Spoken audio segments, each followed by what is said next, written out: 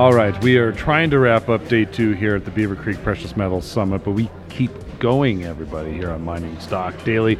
Here's something we're not going to talk about in this episode. We're not going to talk about how much I kicked Matt Turner's butt in fantasy football this week. I promise you we're not going to talk about my 138 points against his 97 and how Tyreek Hill and Ayuk just went off. We're not going to talk about it. Can I throw one thing in? I looked at the rest of our league, which is it's administered by Kai Hoffman, and it's all full of mining guys.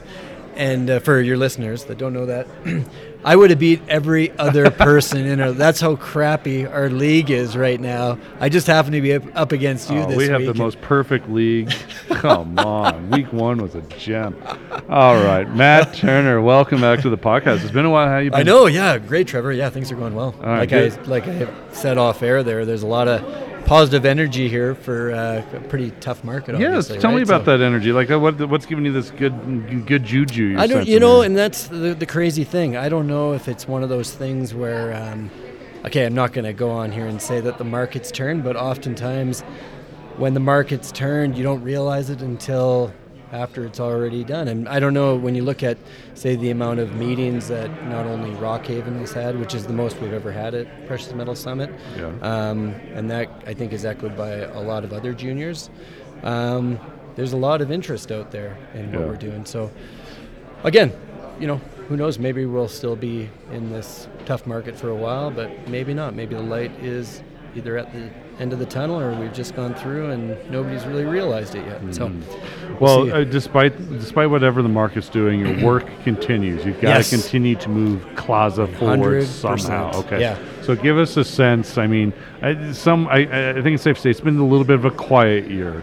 And on paper it is. Like, you look at, we put out news a couple of days ago, and I joked to someone on the street here in Beaver Creek that I had to remember how to issue a press release because it had been so long. It had been like since March 1st, I think, was our last. So it had been a long time, but we'd been incredibly busy over the summer, not with drilling or prospecting or anything, nothing on site, but just all of our internal stuff with engineering and resource estimation and metallurgy. That's a huge one for our project. We're a sulfide deposit, right? So I've never been busier, but just on completely different things, which a lot takes a long time to do, and you can't really even do any updates that really say anything of consequence because it's still all in motion, right? So we were able to put out the news on our pre-concentration test work yesterday morning, and we started that test work, I think it was right at the end of June actually. We ran the first composite through. We had 6 in total that we ran through the Tomer machine, and that's their Canadian test machine is at the SRC in Saskatoon. Okay. So we sent our composites there. Unfortunately, our metallurgist, his flight got canceled, but mine didn't, so I got there. So we just ran the one comp, and then we went back the next week, all of us, and we ran the other 5 composites through. But it was amazing to see, talk about a disruptive technology. And I don't want to labor too much on this thing because, again, it's just a part of the Klaza story. But it is fascinating. Seeing your test work firsthand is one thing amazing to be able to do. I didn't even know we were allowed to go and observe this, but Chris Martin, our metallurgist consultant, said, let's go.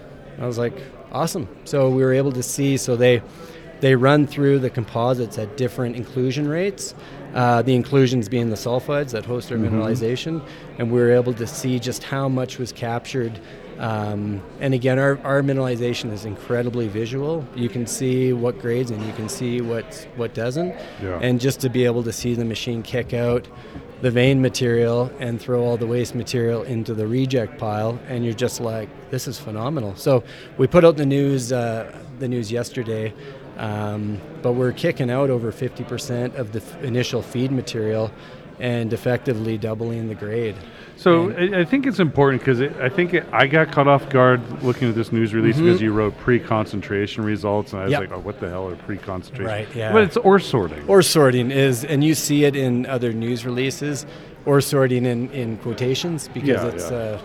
right. Anyway, but it is you're pre-concentrating your material. And again, the huge focus obviously is in recovery, right?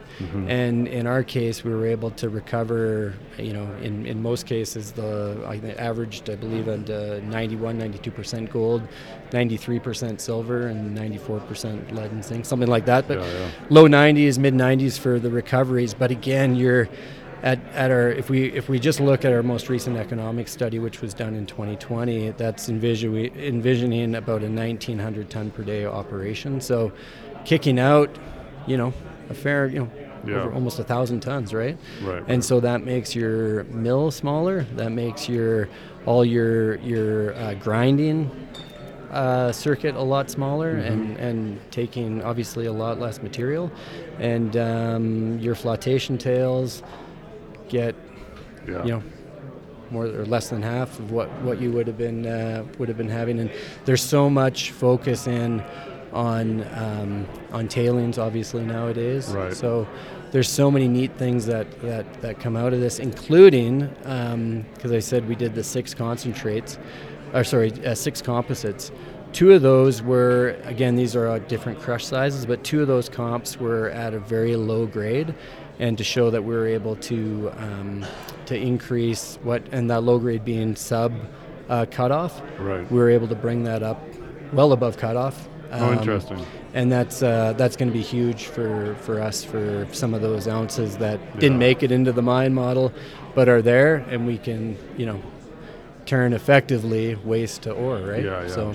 Let's talk about this ore sorting, because I know it's a lot of traditionalists just despise it. Oh yeah.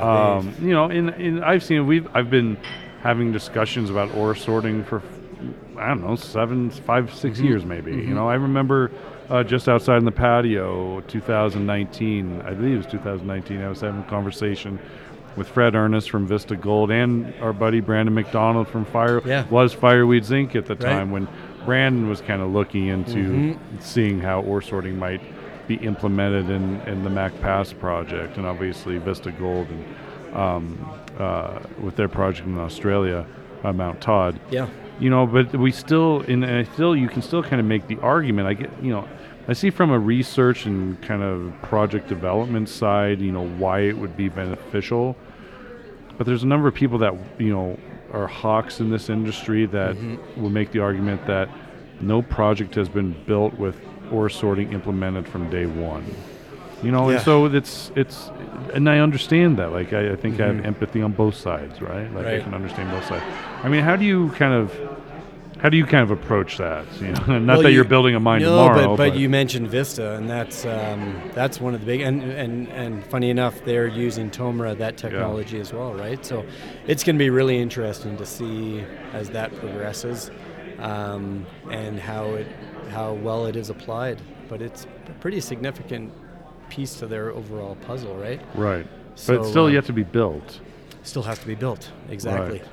But I feel like that, especially that XRT side of things, it's fairly new, especially when you look at, don't get me wrong, it's not new tech, but to apply it into a mining flow sheet, it is relatively new. Like that belt, that's the one thing that I was blown away about, was that belt goes at 3 meters a second.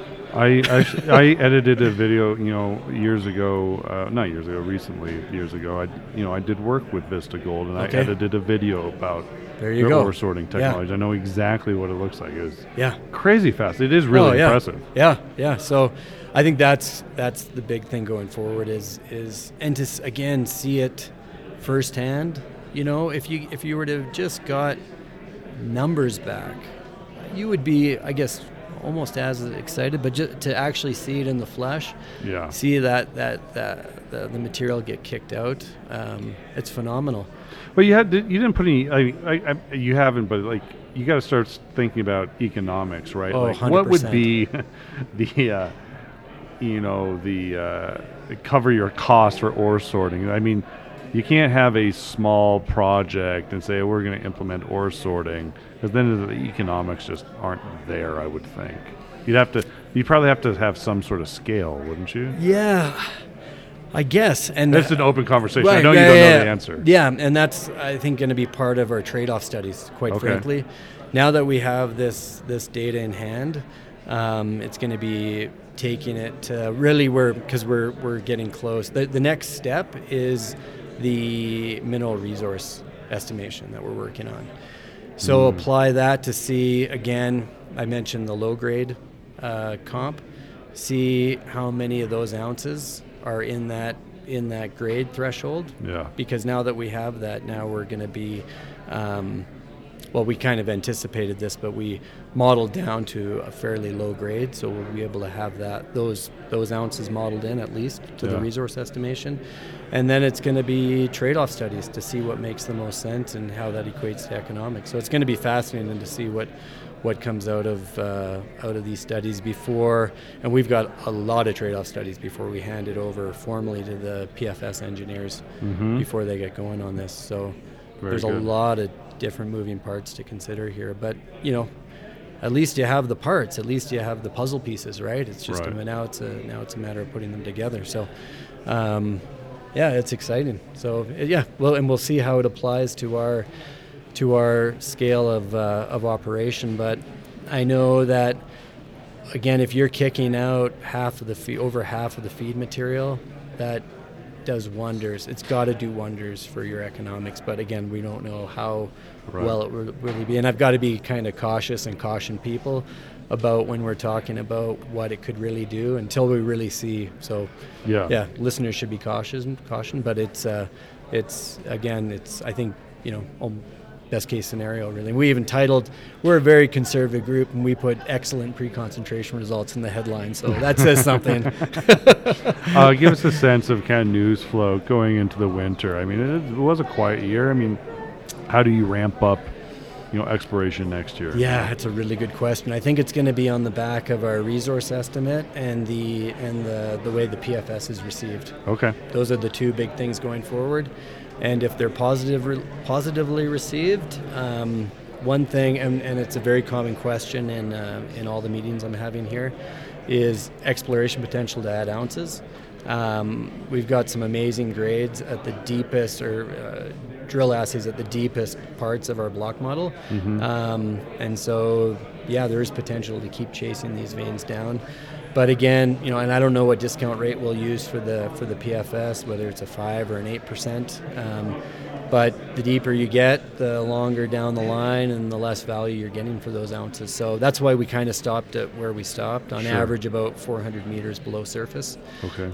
Because again, all the mineralization comes up to surface, so we still have that low-hanging fruit, which is huge. But in the way of exploration, there is a lot of other targets elsewhere on the large property package that we have. So that's another route of continuing exploration. Some really nice soil geochem anomalies and some nice kind of regional wildcat hole results that we've had too. So following up on those. I think the big proof is going to be in the PFS results and see how that's. And hopefully, like I said, our market's turned or turning, and we'll get some love for it. We will wait to see. We're waiting for the minute for that to happen. All right. That's Matt Turner from Rockhaven Resources, everybody. They do trade on the TSX Venture with the symbol RK. Matt, good to see you, my friend. Thanks again, Trevor. The information presented should not be considered investment advice. Mining Stock Daily and its affiliates are not responsible for any loss arising from any investment decision in connection with the material presented herein. Please do your own research or speak with a licensed financial representative before making any investment decisions.